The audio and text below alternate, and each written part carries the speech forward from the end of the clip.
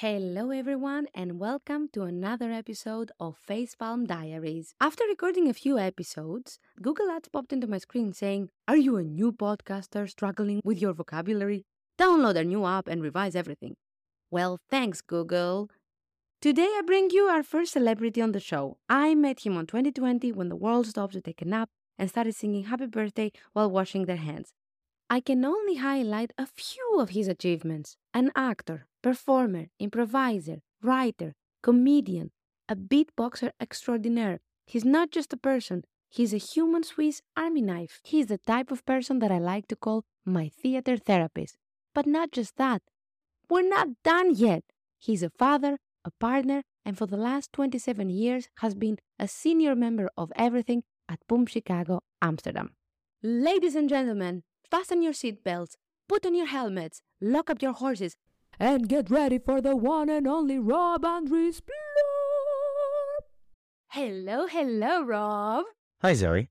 How are you doing? I am doing very well. Oh. I love your studio. It has an amazing view. Thank you so much. I always thought that toddler toys is the perfect way to go. There are some toddler toys that I think I'm going to be leaving with, especially the blockhouse. That looks like a lot of fun. Noah, I'm saying this to my son. We apologize for using your toys for prompts for this podcast. Thank you, Noah. We've known each other for the last 3 years, I think. Yes. We met in 2020. We started with a group of other ridiculous people. We joined your class at Boom Chicago. It was at Boom Chicago with the Boom Academy, and y'all started off in level 1 and then graduated to level 4 and had several performances after that. Yeah, it was a joy. Yeah, it was really nice. And I remember every time we would start the class, if somebody new would come in, you would tell them the story about your last name. Well, the last name, yeah, when my wife and I got married, she was one name, I was the other name, and instead of she taking mine or I taking her name, we just pushed them together. And people would go, upon looking at her name, "Whoa, are you guys Greek?" And like, no, that's our friend Zoe. Bam.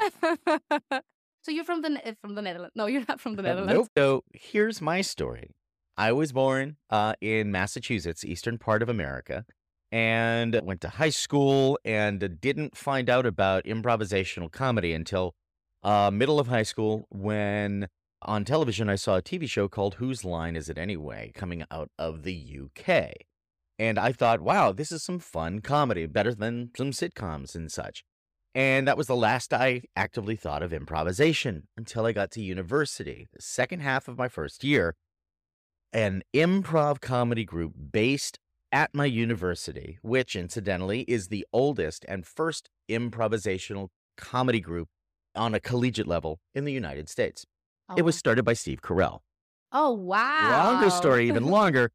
These people, called the Burpee Seedy Theatrical Company, held auditions only for freshmen, only for first-year people. And it was on the weekend, and I had no plans on that weekend, so I went downhill to the theater department, auditioned. They got back in touch with me the day after. And then 12 hours later, I was a member of an elite group of comedians. Ooh. That's where I got the first taste of improv. Oh, nice. And when did you start studying acting? Oh, golly. The thing is, I've been improvising longer than I've been acting. Mm-hmm. After university, I moved back to the Massachusetts home state area and knew that if I wanted to continue with improvisation, the only thing or only place I could go to was Chicago. And after about 3 years, a company called Boom Chicago came to Amsterdam and auditioned for the first time. Before that, it started by 2 gentlemen and would cherry pick friends to come out for 2 months or so. Mm-hmm. And then in 94, they did very well, still did the same thing. 95, still doing it. Then in 96, they thought, okay, let's go longer and let's bring in more people. So I was part of the first group of people in the first open audition of Boom Chicago. The legends, as we used to call you guys. Yes, the legends, indeed. And there is actually, I remember backstage, you showed us that there was a letter that I think the creator sent to the municipality of Amsterdam about the idea behind Boom Chicago. And the answer was like, this will not be appealing. They don't like in Amsterdam to listen to English comedy, something like that, right? All of that. Like, Absolutely what you're saying. The producer of Boom Chicago faxed. That's how long ago it was.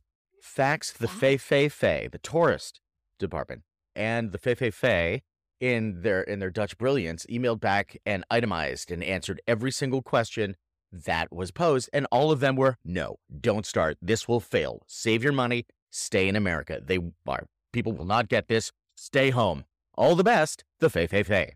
Wow. And now, Boom Chicago is the longest running English language comedy theater in the Netherlands. Oh, wow. Take that in your face, FFP. Fei.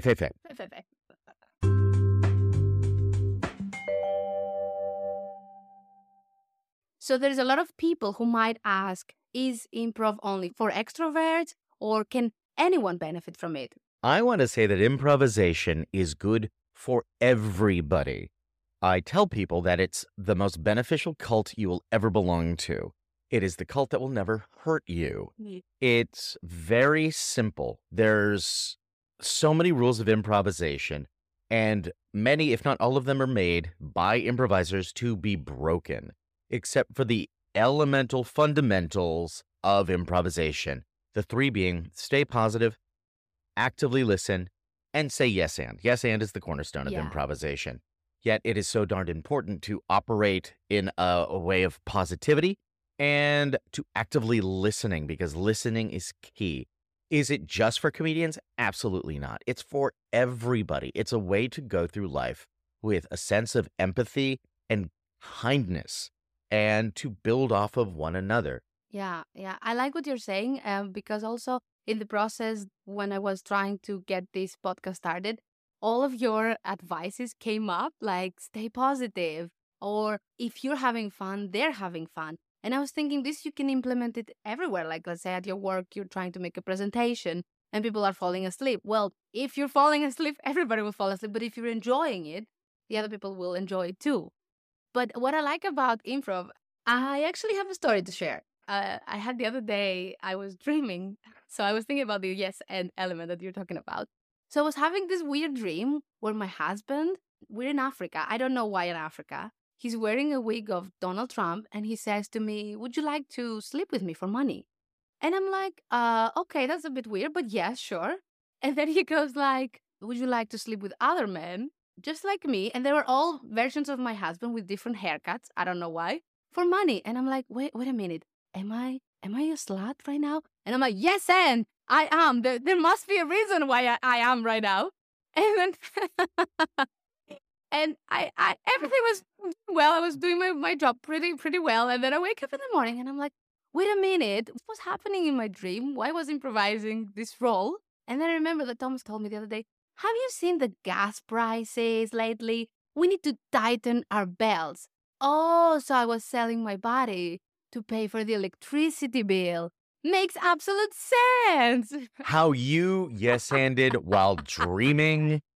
Zoe, you're still a great improviser. You still are. Thank you. But it's true, like we're improvising in our life on a daily basis on Yeah. many roles. One cannot live like an improviser 100% of the time. If you say yes to everything in life, you'll die. So you can't. But when it is safe to do so, when you feel comfortable enough to actively listen and then respond to other people, to listen not so you can talk next, but to listen so you can respond to what has been said to you.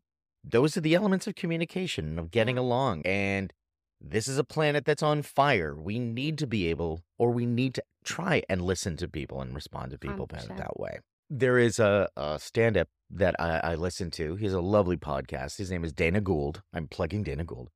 He talks about how his daughter is having difficulty meeting friends in school, and he tells her, just go up to anybody that you find appealing, introduce yourself, and just say the words, tell me, what do you like? And listen. And that's how you make friends. Yeah. That's how you make connections. You go up to people and ask them about them and let them talk. And then hopefully they'll let you talk as well, so you have a dialogue, so it's not a monologue. They get excited because you're asking them what they like, and they transform into that person they want to be instead of the person of who they are. Yeah. Nice. I wanted to ask you if you have a memorable moment or experience from your whole career that you want to share? Oh gosh, there's thousands, literally thousands of moments, because I've been performing on stage for so long. It's no secret that we're living in the Netherlands.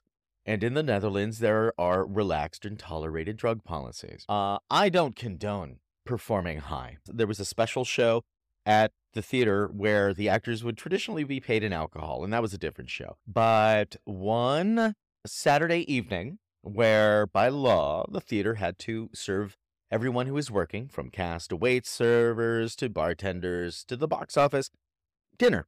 So in between shows, we'd have about 30 minutes of a turnover where everyone could take a break and then go to the kitchen. And the kitchen would always make everybody salads, pastas, pizza, beef stroganoff, what have you. And this night, it was spaghetti and meatballs with a salad with an oil and vinaigrette. And there was a plate of chocolate chip cookies. And Zoe, chocolate chip cookies are my Achilles heel. They're always going to take me out. So grab a little salad, a couple things of bread, spaghetti, chocolate chip cookies. And I just thought, let's have dessert first. So cookie number 1, cookie number 2, cookie number 3. Rob, no! And I, what? What? Rob, oh God, those are hash cookies. That evening, the kitchen staff decided to make a batch of powerfully strong hash cookies, 2.5 of which I ate. Wow. As soon as I downed the remainder of the third, our floor manager came out and said, places in 20 minutes. I was so high that show. I don't remember much. I do remember the audience laughed at a rhyme I made up. I rhymed Amsterdam with hamster trim. Makes sense. To me, it did. I was flying like a kite. I was so high I could hunt ducks with a rake. And after the show, the director grabbed all of the actors and the tech, brought us upstairs and said, all right, everybody hunker down. I've got some notes, but most of them are for Rob. And then everyone, David, don't you know what happened? They explained everything, and Dave just looked at me, took all the notes, and he ripped them up and went, have a good night, everybody, especially you.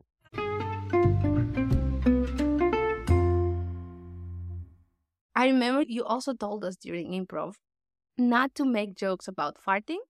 So you were asking the crowd, give me an idea about this or that. And somebody came with the idea of a dildo or something like that. It happens. It happens. It's a funny thing. Yeah. And you said, like, you don't like it as much. No. Why? I was raised in an improvisational environment where we would not swear. We would not say anything sexual. Or more importantly, we were instructed to play to the height of our intelligence, to not stoop to conquer, because anybody can say fart or dildo or sauna and get an immediate laugh. But if you play to the height of your intelligence, you have to go beyond just, hey, it's a dildo. This is hysterical. Oh, it's a sauna. Funny things happen in there. Sure, it's not just enough to be funny. You have to yes and that funny to create something. The go-tos of dick or fart, that's 3-year-old toddler jokes.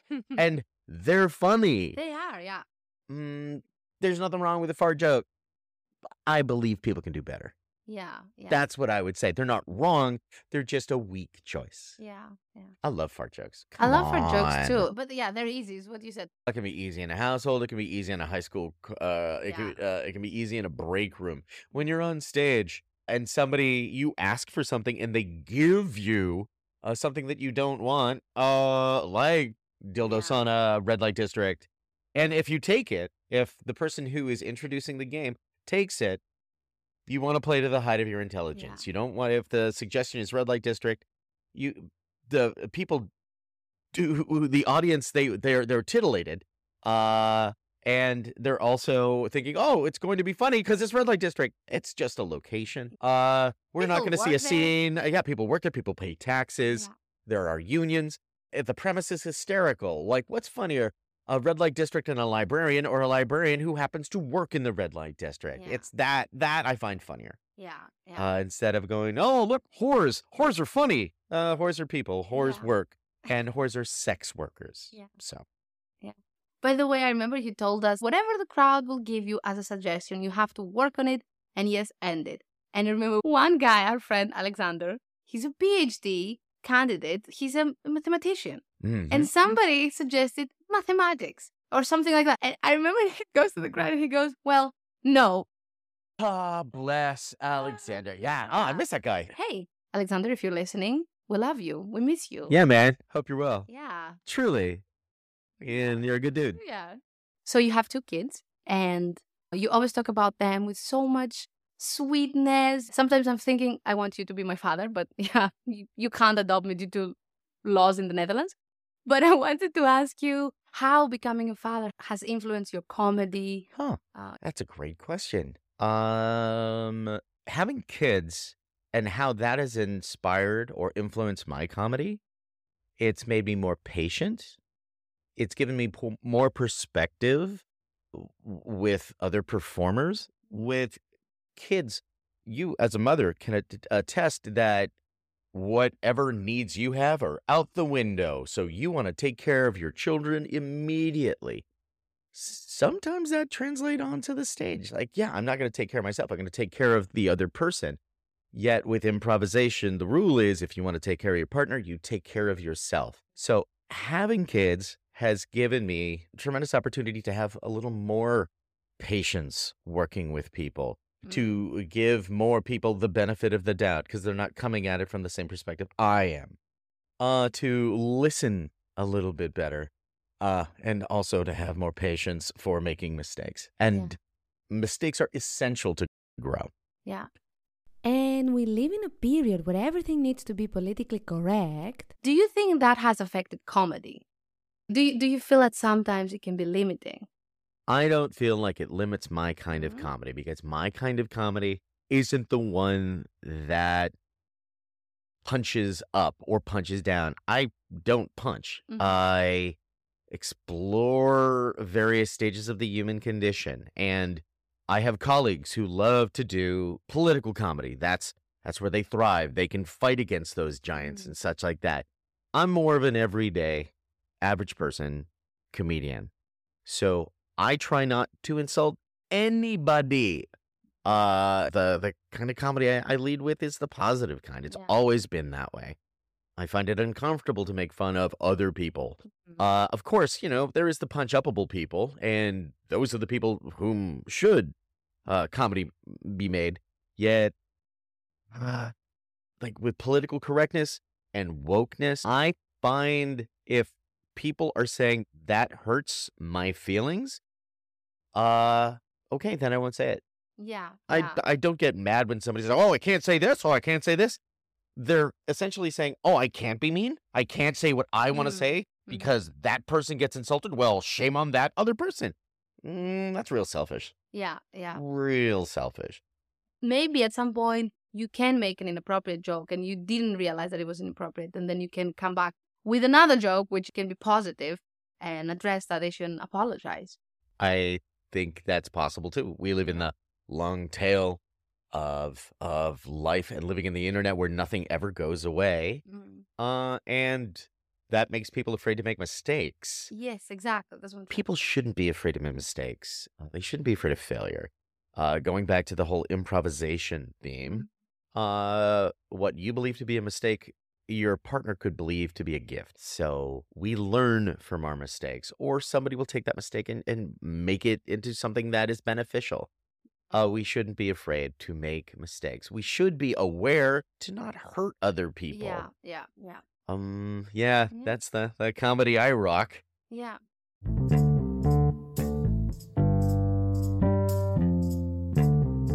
I remember during our class, we played so many fun games, and what was fun about it, I don't know, I felt like I was a kid.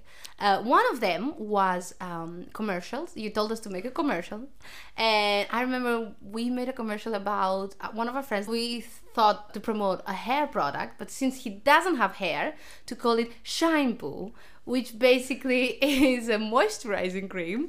And then we even made a song, shampoo for me, doo-doo, shampoo for you, shampoo for everybody, shampoo for me and you, which is... Give me some of that shampoo. Your class, and all the other classes that I've taught, I want to say, have given and generated so much joy, so many fun, discoverable things. It's with the improv games, they're designed so that you and your partner or partners can collaborate and discover stuff together. That's the beauty of improvisation. It's never, all right, let's look for that funny joke. We're gonna find it. You discover it. Yeah. The moment that you take yourself out and look for the stuff is the moment you should stop doing improv and start again, because it's a discovery. It's organic. That's why audiences love it so much. They yell a suggestion, and then the 2 or 4 improvisers, however many, take it and then create a flower of beauty. And then after the show, folks will come up to the improviser and say, hey, I really enjoyed your show. And by the way, I was the one who yelled out doctor and patient. Like, yes, you did. You helped us out plenty. That's all you did. You gave the suggestion, yet with all of the games and all of the performers, it all comes together to a nonstop, delicate pulse of joy. I still remember you were telling us, okay, you're going to do this scene in different genres, for example, sci-fi or sitcom. And at some point you said period drama. And I and I didn't know what period drama is. So I started pretending that I have my period. And we're just dramatic about it. That's the best. Oh, period drama. Thank you for bringing that back to my memory.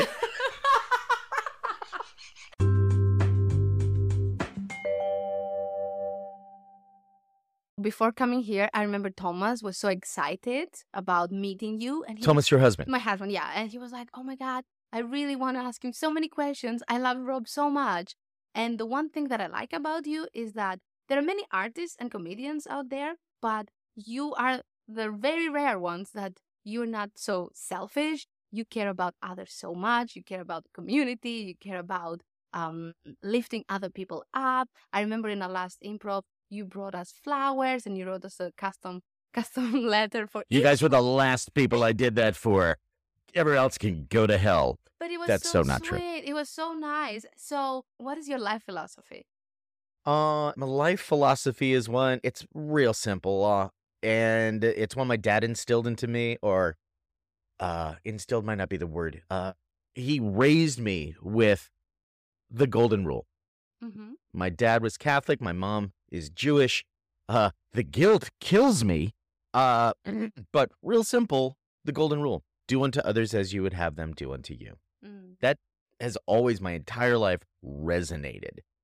A friend of mine bumped it up a little bit more. Treat strangers the way that you would want strangers to treat your family. And it's such an easy thing, but you have to constantly remind yourself to do. Mm-hmm. To, all right, operate on a positive level. We are all in this life together, and a lot of people out there have demons, and they're struggling with them. So they don't know you. You don't know them. Why not operate by leading with kindness? Yeah, yeah.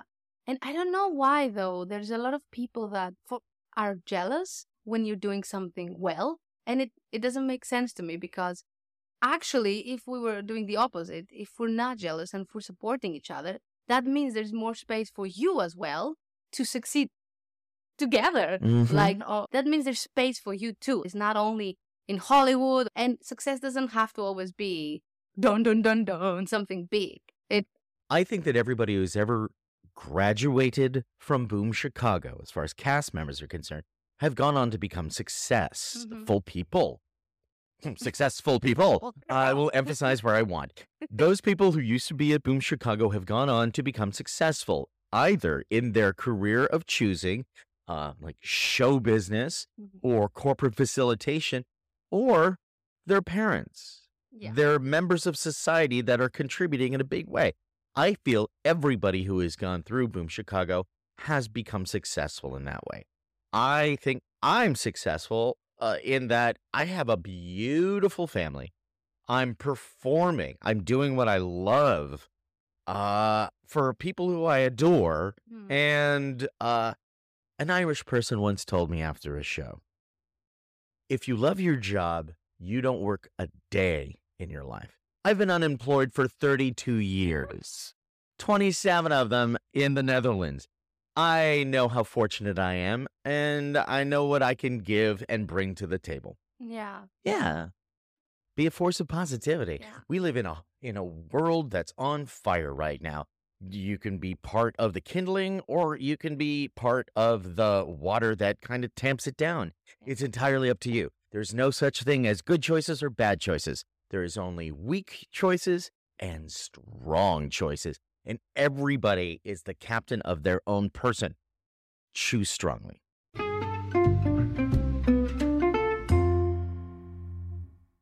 Before you came here, I made a small research and Googled you. And I figured out that you recently played in a TV series on Disney Plus. So I was in a miniseries on Disney Plus, and it is the story of the woman who helped the Frank family find hiding during World War II. It's called A Small Light, and the lead was played by Liev Schreiber. He played Otto Frank, and that was the big star in the picture. I have a very small role in it, and it is not comedic by any stretch.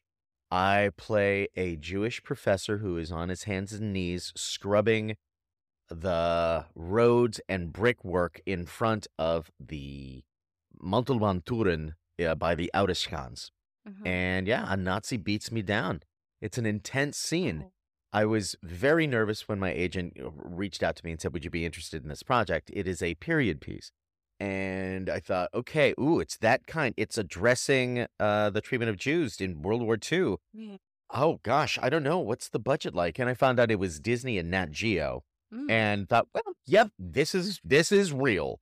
So I went to the fitting for wardrobe and got in my wool suit, wool vest, wool overcoat, because we were shooting in August, and it was super duper hot. So I was at the home base, which was in Amsterdam Zuid, and then we were driven over to the Peperbrug over by Nemo. And so I was waiting in the van, tricked out in my 1940s wear with a big yellow star on my jacket that said Jew. I'm sitting and I'm on my phone, and we're waiting for another passenger, and that passenger came in, and it was the stunt coordinator who was dressed like an SS Nazi man. And my first instinct was when he jumped in the van was I looked at him and immediately went, "Shalom." And he hit me right back with a shalom. It was an intense shoot, not taken lightly, and it was taken very seriously. Oh, wow. I want to watch it. So it's on Disney Plus, you mentioned. Yep. Okay. Yeah. Episode 5, 20 minutes in. Yeah. So if you want to watch it, go to Disney Plus. You can watch Rob. He's a fantastic actor. And I think you're going to really, really like it. You flatter me so much. I accept all of it. And I don't know if we answer this question, but since you've been on the game, in the hood, inside. What are you talking about? The game? The hood? Inside the show business for a very long time. Okay. What's the secret to keep comedy fresh? Where do you get your ideas from? Golly. How do I keep my comedy fresh? I'm in a really fortunate position in that by working at Boom Chicago, I get to see up-and-coming improvisers and comedians become part of the cast, leave their imprint, and go on from there. I've watched it. I've been part of it for 27 years. So how do I keep comedy fresh? By going to see comedy, by exposing myself to comedy, new comedy. And for stuff that I might not like, I watch that because maybe it's not for me, but it's definitely for an audience. Yeah. It's like with Saturday Night Live, everyone has their own favorite cast. And then everyone afterwards says, it's not as good as the old days. Well, yeah, absolutely. Because in the old days, it was made for you. In the modern days, it's made for a different audience. Yeah. And I feel like also comedy comes also from everyday activities. Everything has the possibility of being funny. You need to appropriately deal with emotions when it comes to those times, like sadness or grief or even anger. Yet anything can be funny. Yeah. I think what I'm understanding is that in every tragic situation, there's the element of comedy. Yeah. And vice versa. Yeah. In Greece, when we go to a funeral, because we have to hold ourselves, we actually end up laughing. And when we have a wedding, we're like, oh my God, she's leaving. She's getting married. She's going somewhere else. So that's what I like about these discussions. They're not merely funny, but not merely dramatic and tragic, because that's how life is. And I like what you said to me. In order to make comedy, you shouldn't try to look for comedy. You should tell the story seriously, and then the comedy will come back to you. Tell the story, maybe not so much seriously, but honestly. Yeah. Tell the story as how it should be, and then discover the comedy. When you search for comedy, it's harder. And with improvisation, you discover it together. And that's, as we talked about earlier, the organic, beautiful thing about improvisational comedy. Yeah. And what are your next plans? Do you have something planned? Any projects? Anything that you can share with the world? What am I working on? I am still teaching at the theater and still doing corporate work at the theater. Looking forward to dry weather, but living in the Netherlands, that's just not going to happen. Yeah. I like that everybody says about the weather. Oh, that is a great day in the Netherlands. And it's gone. And there it goes. And there you go. That was a great summer that lasted all of 30 seconds. And that was a great interview. Thank you so much for being here. You're welcome, Zoe. It is a joy to be on your show. You're Yay. part of my heart, part of my family, part of my, I have a circle of weirdos that we don't call ourselves weirdos, but I think we're weird. But I think we're kind of also not weird. I might cut this one. This definitely will be cut. But you're part of my inner circle of people that I really admire, really appreciate, really love. And you influence me so much, influence other people. So thank you for being a bright star in a gloom Dutch weather. It's all I can do. You're very welcome. You're very wonderful, Zoe. Thank you for having me. Thank you so much. Thank you so much for taking the time to listen to this episode. I hope you feel elevated after this bubbly discussion with Rob. He's a powerhouse of joy, and learn something about how improvisation can help your life. For the end, I have a small surprise for you. A small improvisation game that we played with Rob, and it's a very simple game that you can implement in your daily life. You can incorporate it even today after this episode. So if you laughed, make sure to share this episode with someone you love, share it with a friend, share it with a cousin. Actually, have a shower with your neighbor. We talked about utility prices and how crazy they've been lately. Oh yeah, and of course, the most important thing, do not forget to wash your hands. We live in a dangerous period of time. See you next time. Zoe had an idea of doing an improv game to show you the power of improvisation. And the game that we're going to be doing is called Dr. Know-It-All. It's a very well-known game where two people will answer one question because we are doctors, and there are two people, yet we share one brain, and we will answer every single question that we are pulling up via Chat GPT. I always get it wrong. That's Chat GPT. We will be answering those questions One word at a time. Great. This is how it's going to go. So we're going to go to ChatGPT for the first question. Zoe, what is the first question? Why did Britney cut her hair? Britney Spears cut her hair because she liked having a shorter version of her longer hair.